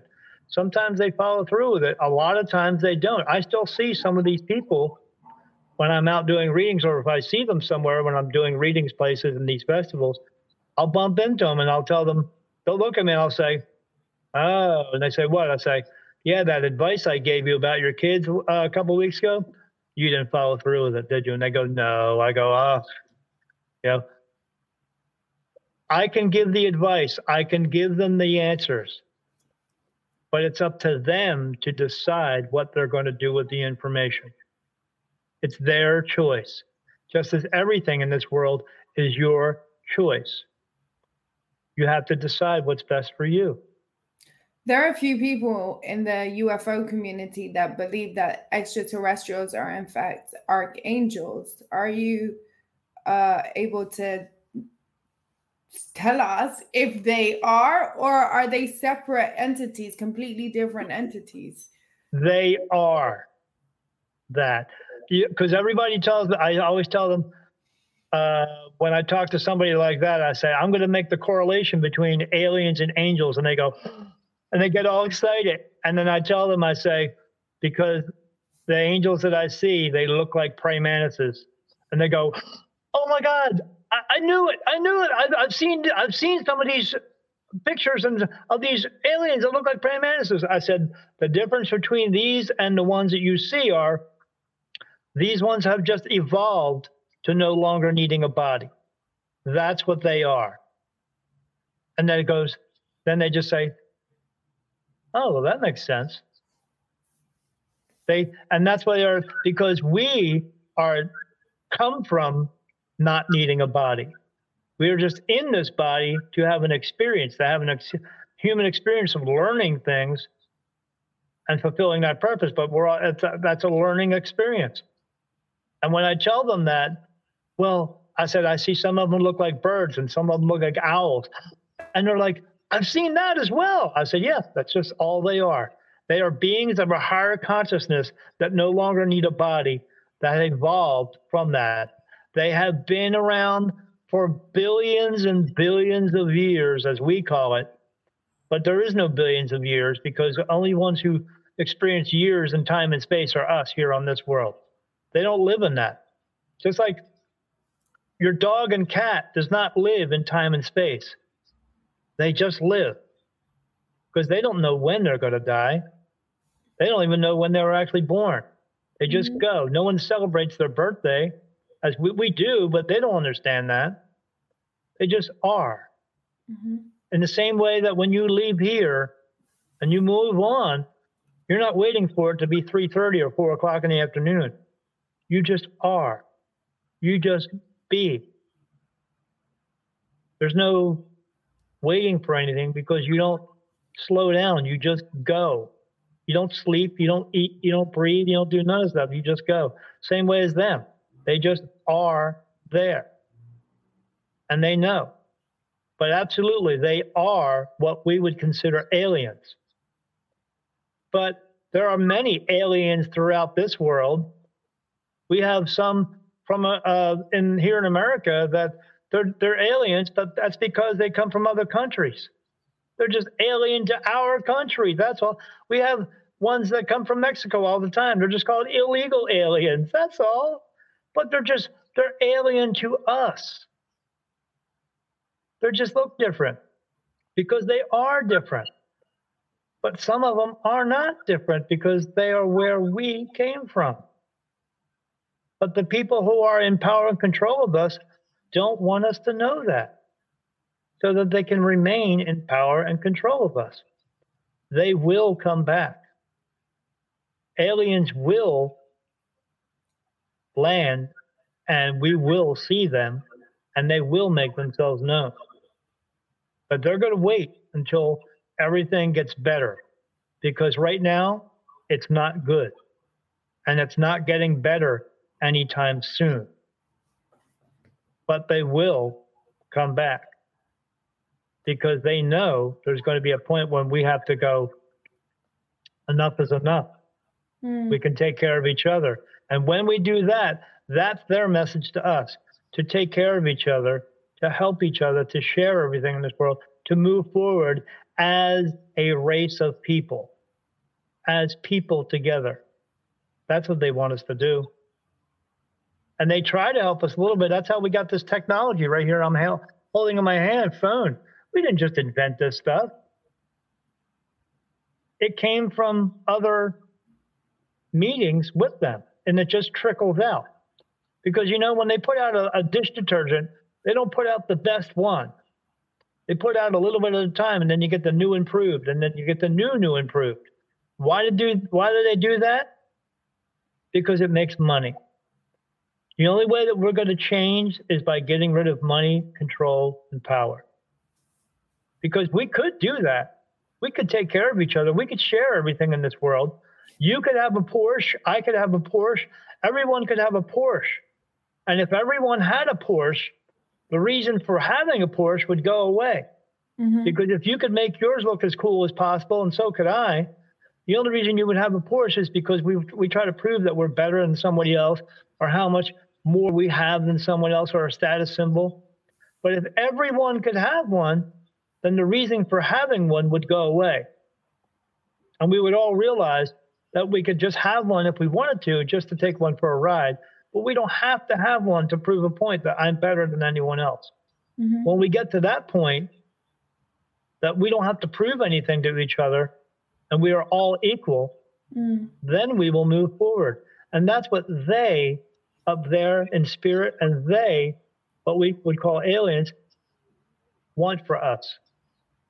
But until we get to that point, you know, so, but there will be a point when they do come that here. We will be able to reach that point, because you just mentioned that, you know, society thinks that they will reach happiness if they get that Porsche, if they get, you know, it could be a Gucci belt, it could be anything, right? But in reality, when you do get that, you don't feel nothing. You know, so the false illusion that buying that car is going to make you feel happier than you've ever felt before, or it could be what you desire. It doesn't necessarily have to be a car. How do you think we as a species will reach that point where we realize that everything we want or desire is within us, and we don't need that Bentley, or we don't need to work 24 hours a day in order to get that Bentley? Absolutely. It's not going to make us happy. We have lost the true value in this world, which is us. Until we start working together, it's never going to change. And that's what we have to do. And in order to do that, in order for all that to happen, in order for all that change to come, we have to get the message out that that's what we can do in order to have true happiness. Because happiness is only within you. The only person who can make you happy is you. Other people can add to that, but you came into this world, and you will leave this world on your own. So the only person who's going to make you happy is you on your own. You have to feel that within you first.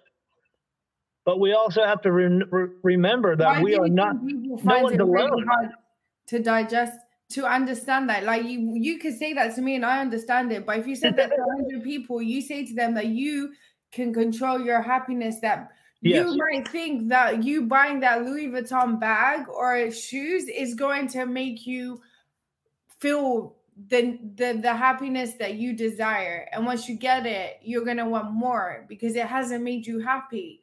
You know, yesterday I was listening to the CEO of Google X, who gave up all his wealth basically because he said that he had all the cars, all the money, and he had clinical depression. Yes. You know, and now he's working with a charity to help people become happy. Because because like myself, like others who have these abilities, as we all know, not everybody does have them. But not everybody in this world is meant to be a teacher as well. The only way we're going to change is if the teachers of the world do stand up and start teaching everyone else about this, and showing people the truth out there, and getting the truth out there so that they can see it enough that it actually is the truth. And we have to stand, but the only way we're going to do that is we have to stand up and take the power back. We have to stand up and tell everybody in government, you're fired. This is not working. Yeah. Because the party system doesn't work. It never has. I hate you because you're on the red side, and you hate me because I'm on the blue side. But in actuality, none of them hate each other. They just want us to think we do so that they can keep up the illusion that they do. It's all illusion. Until we stand up and take this power back, it's not going to change. We have to do that. We have to let everyone know. That's why I get out there, and that's why I do interviews all the time, and I talk to as many people as I can. So I can't just be the only one telling this. You can't be the only one telling us. We all have to get out there as much as we can and spread this word, spread this message to everyone so that everyone will wake up and understand that you don't need these people to be in control of you and tell you what you do. You can have happiness within you. You just have to allow yourself to open up to let that happen. But until we get this out enough, we're just going to continue to struggle. I think people find a really hard time to believe that. Sure, because that they can make themselves happy. Right, because we've been brainwashed for so long. Right. That's what they don't know anything different. They have to learn to think outside the box, or as I say, they need to learn to think outside the book. Yeah. Because that book is not real. It's all about control and how many lies and deceptions I can tell you. They try to tell you 10 stories to prove one point. Mm-hmm. What sense does that make? And they try to, but if religion was correct, how come there are so many? Because all religion was created by man. Because God did not create words. God gave you an ability to make sound. So you can say any word that you want to. It begins with the letter F that doesn't sound like fire truck, and he doesn't care. As long as you're not putting that negative energy on someone. We have to learn that we don't need to be embarrassed or feel self-lost in front of other people. But we have to go out and help each other. We have to put that helping hand out there. We have to stop putting walls around each other. We have to stop segregating ourselves from ourselves. The president of the United States said at the very beginning of COVID, he said, we're all in this together, but we have always all been in this together. We don't need them to tell us that. We don't need them to tell us that there are UFOs. We know that's the real truth too. Mm-hmm. We know the truth is out there, but we have to get it out there because people are too afraid to go against the grain. They don't want to go against the government. They think the government's going to take care of them, but the government's not. They're not for us. They're for themselves. Mm-hmm. The only way we can change things is by taking that power back and telling them, you're done, because we need to change things. We have to learn that it's okay to feel the way that we do about some things. And then learn that it's not okay to feel about other things that they want us to feel. We have to learn meditation is my key to everything. Because you will learn more about yourself within meditation than you will ever know. Because you will get talked to in meditation. It's not a matter of if, it's just a matter of when. Mm-hmm. But it's about opening up your mind in order to receive those messages. But you can only get clear messages by being a clear individual. Mm-hmm. So you have to learn to, as my favorite 3 words, let it go. Let all the pain and anger go, because it doesn't serve a purpose.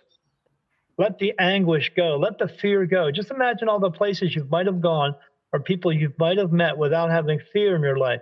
Oh, I want to ask that guy out, but what if he says no? Who cares if he says no? Go find another one. There's a gazillion of them out there. Find the one who's meant to be with you. That one was just not meant to be with you. Get over it. Stop letting everyone tell you that you have to feel so sorry for that, or you have to feel such grief for that. Why do we feel so much grief for the people who left here? I understand we lost that relationship, but they haven't really left. They just left their body. They're still here.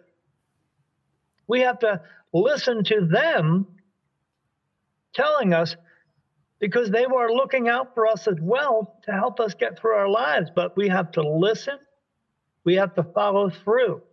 And we have to get away from all this pain, anger, sorrow, grief, guilt, anguish, and control and power. People have to make a decision. Is this good for me, or is this not good for me? And if you can't help somebody, move on to the next somebody. And then help those ones as much as you can. And then so on and so on and so on, because hopefully they will pass it on as well. But until we do that, we're just going to be stuck. So we have to do the best we can to make sure that we're not stuck. We have to keep moving forward, because if you don't move forward, if you just sit there, things, as we know, when you get older, if you just sit around and do nothing, everything gets crooked up and you can't move and you're stuck. Keep moving forward until you can't anymore, but keep moving forward. Tell someone. When you walk past someone, we always walk past people in a store, and we spend more energy walking past somebody and trying to avoid them. Instead of avoiding them, when they come past you, just say, hello. And they will either look at you and go, oh, hi. It'll brighten up their day. Yeah. Which will brighten up your day. When you wake up in the morning, look in the mirror and tell yourself, I'm a good person. I'm going to do good things today. I'm going to go out and have a great day and try to help as many people as I can today. And do that every day. And when you do that, when you look yourself in the mirror, you can't lie to yourself. And then when you're doing that every day, that'll become a routine. And then tell the next person the same thing. And tell them to tell somebody. Tell them to tell everybody in front of them, around them, and behind them the same thing, to do that. And then that will make change. But we all need to do that. It can't just be me. It can't just, one person tried it. And then they tortured him and murdered him in front of everybody. And his name was Jesus Christ. He was here so that he could spread a message so that everyone else could spread it. But they squashed what he was doing. And now they use those stories to promote fear. We have to turn it around. We have to get it out there that he wanted us to all to do good things, not to go out and try to prove something that we're better than him was, that we are equal. That's what he wants us to do, and that's what we need to continue to do. And that's what he tells me to do all the time, and that's what I do. But again, it can't just be me. It's got to be all of us. And that's why I'm glad I'm here on this show. So as all the others, it gets the message out. Because they know that hopefully they know I'm telling the truth, and they know that you're telling the truth as well. Of course. No, but did you ever question yourself for going out public with so 5 years ago, this event happened that completely changed your life. Now you could have kept quiet about it and kept it to yourself. Did that ever cross your mind that you didn't want to go public with it? Because you never know the repercussions, and it's such a huge event that happened in your life. You have no idea. Did you ever question not being so public about it and keeping it to yourself? No, not anymore. I used to in the very beginning. For me, in the very beginning, it was kind of like someone who was coming out of the closet and saying that they were a homosexual. Yeah, it's the same exact thing. Because I had to accept it myself. And in the very beginning, the first year, that was very hard. But then I said, you know what? I can't just hide from people anymore. I have to be myself. The one thing I don't do is I don't apologize to anyone for me being me. If I offend you, that means that I'm only going to have to deal with you one time and then you'll go away. Mm-hmm. So I will never apologize for me being me anymore. This is who I am. Mm-hmm. So there are people out there who accept me, and there are a lot of people out there who don't. And I get that. I hear it all the time from the people who don't. But do I ever back down? No, because the Spirit told me, don't let anyone mistake your confidence as arrogant. I'm not arrogant. I'm just confident. I know what I'm saying is the truth. And if you can't handle the truth, that's your problem, not mine. I'm still going to go on telling the truth. And people do listen. And people do follow through. And the other ones who don't want to listen and follow through, they just have to fall by the wayside. Yeah. Because eventually there's going to be enough people who will follow that, and then they'll just have to come on board, or they'll just, go somewhere else. Absolutely. But yeah, it's not been easy. It's not hard. It's not easy in this life. It's this life being a medium and saying all the things I do. It's a very secluded life because a lot of times you don't want to be out in crowds because you get overwhelmed by people and their negative feelings all the time. I pick up on all of that energy. My wife does as well. She's an empath, so we pick up on all of that. So you don't always want to be around a lot of people, but I know I have to be in order to talk to them and get them to think differently, to think outside that box of the book. So yes, it's not easy.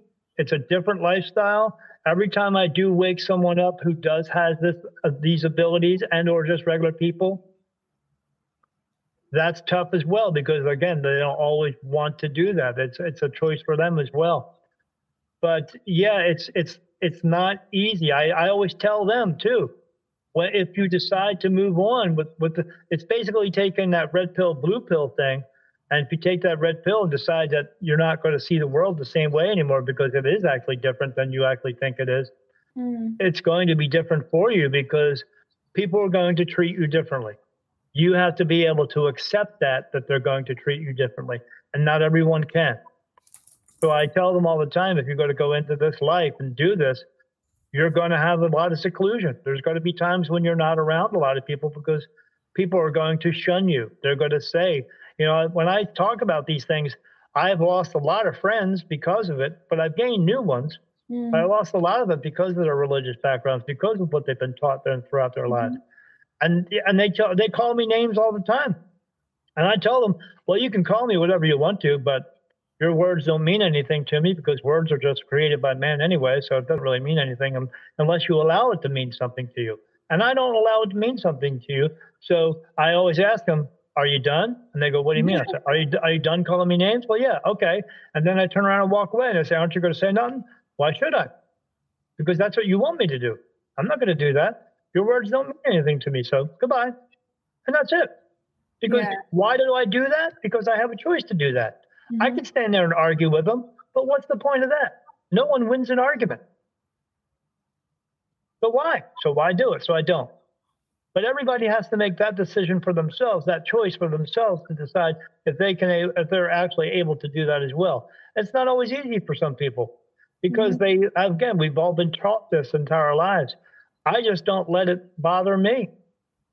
Somebody can call me an ass all day long, but like I said, if their words don't mean anything to me or that person doesn't hold any merit with me, I don't care. It's not going to ruin my day. You have to decide if you can do that. And if you can, good things will happen to you if you pay attention to signs as well. I was out with my wife one time. We went to the store and she bought a bicycle, this thrift shop. And I said, you know what? I'll buy a bicycle too. I need to get into shape. And I did. So I said, I want to look up bicycles.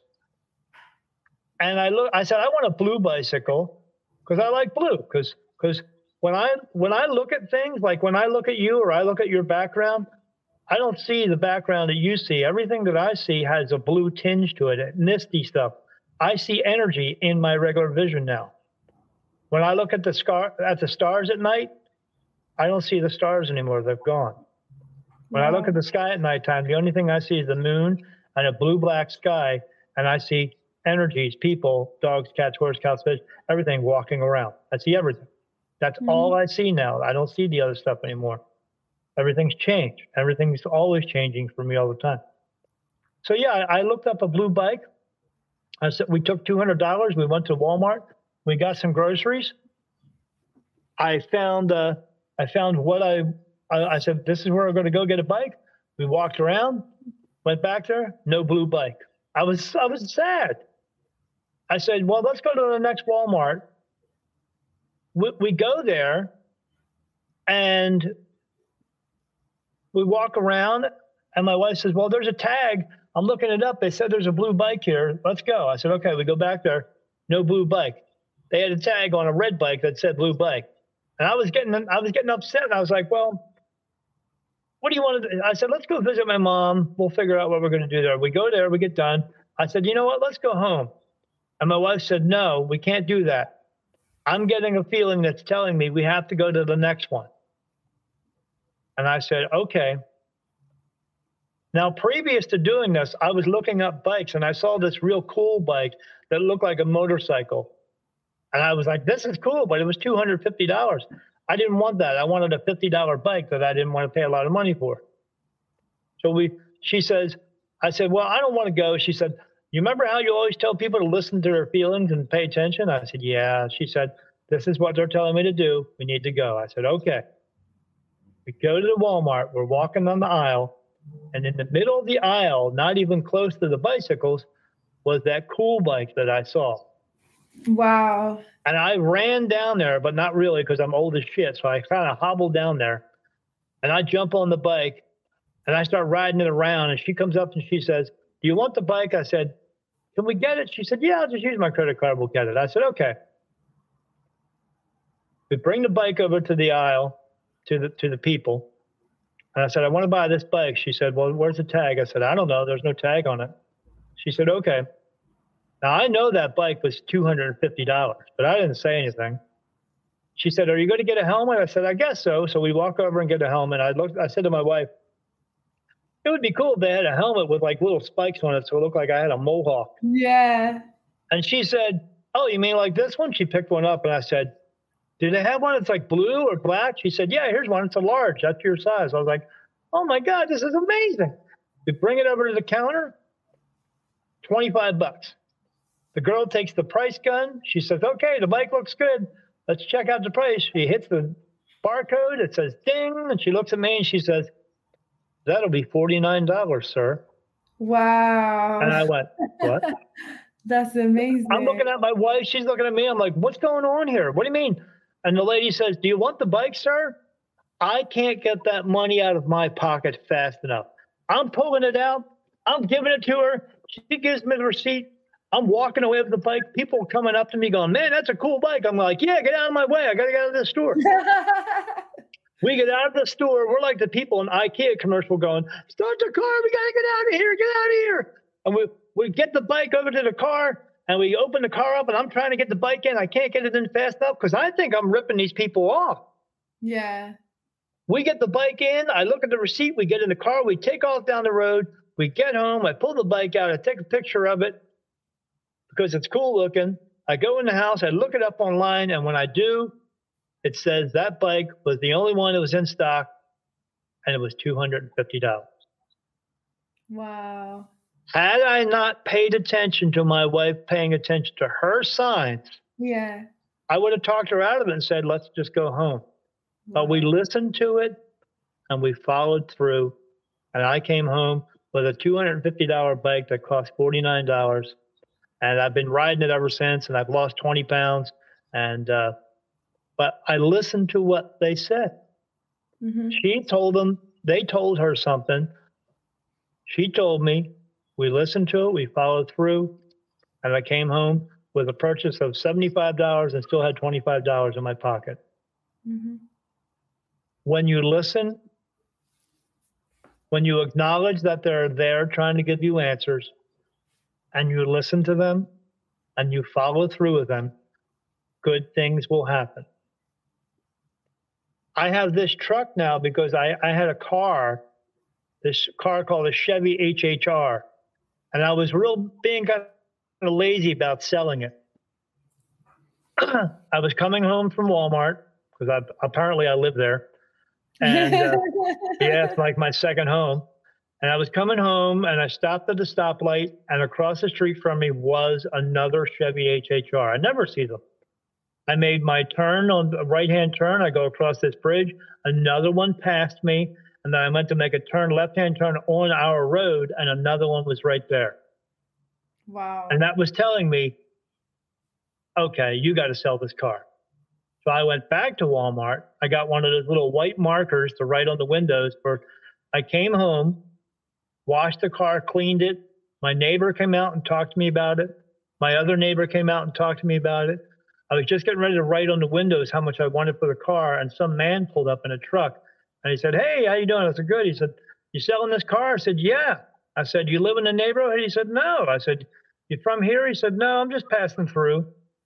I said, "Where are you from?" He said, "Pennsylvania." I said, "That's like 150 miles. Who just passes through a town? There's a neighborhood." He said, "Just looking around." Took my information, left. 10 minutes later, another guy showed up. "Hey, you selling that car?" "Yeah." I said, "You from around here?" "No." I said, "Are you just passing through?" He said, "Yeah." I said, "Where are you from?" He said, "I'm from Virginia." I said, "Okay." He took my name. He asked me some questions, took my number. 3 days later, his mom called me about the car. 2 days later, he came back and bought the car. Wow. Had I not paid attention to those signs, because I would have normally just walked in the house, went and watched some TV and ate some potato chips or something. Yeah. But I paid attention to seeing those signs. They show us signs all the time. They show us the numbers all the time. The 1111 or 222 or 333. Yeah. This is them telling us that you're on the correct path. When you see those numbers, those are angel signs. They're telling you you're on the correct path. If you're not seeing all these signs, you're not on the correct path. You're on the alternative path. But when you're seeing these signs, again, we have to listen to them, pay attention to them, and then follow through, decipher what it's telling us, and then follow through with that. The more that you do this throughout your life, the more good things will happen to you. The more negativity you allow into your life, because the only reason it's in your life is because you allow it to be in your life. If you have people in your life that are telling you you're a horrible person or always trying to drag you down, the only reason they are in your life is because you allow them to be in your life. Mm-hmm. You have to say, I don't want them in my life anymore, and let them go. I don't care if it's your mom, your dad, your brother, your sister, your best friend, your so-called best friend, because we always have one of those. If they're not helping you, if they're not being a positive force in your life, let them go. Mm-hmm. There's nothing in a rule book that says you have to have any contact with them. And if you do have contact with them, it's because you allow it. And if you let them go and then they come back into your life, it's because you allowed them to come back into your life. Don't let them. Separate yourself from them and find your people. Find your tribe. Mm-hmm. Do what I did and go out and find your people who you can be yourself around. And then you can constantly have positivity because you have now positive people in your life. Mm-hmm. And go out and spread that positivity as much as you can. Why? Because you can and because you should. That's why.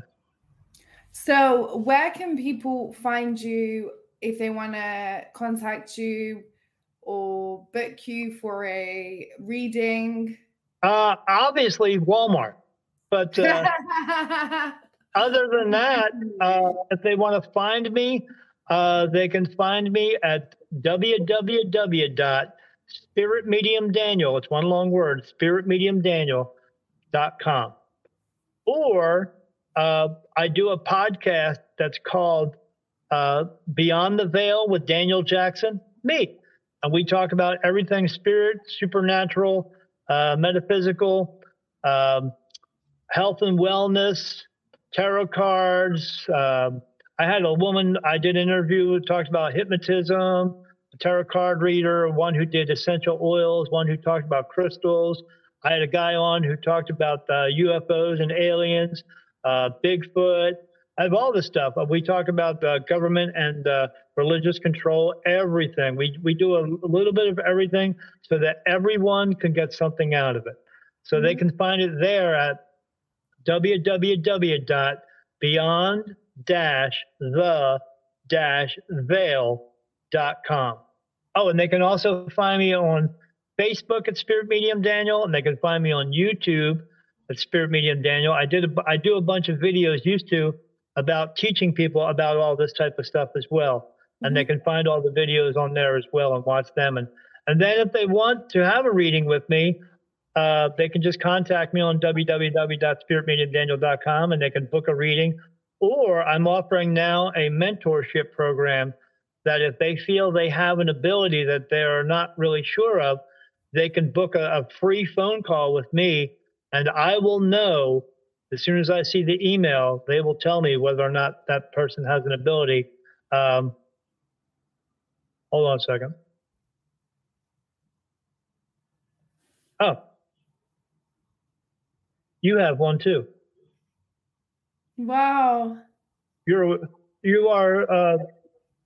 My legs are shaking. Oh my God.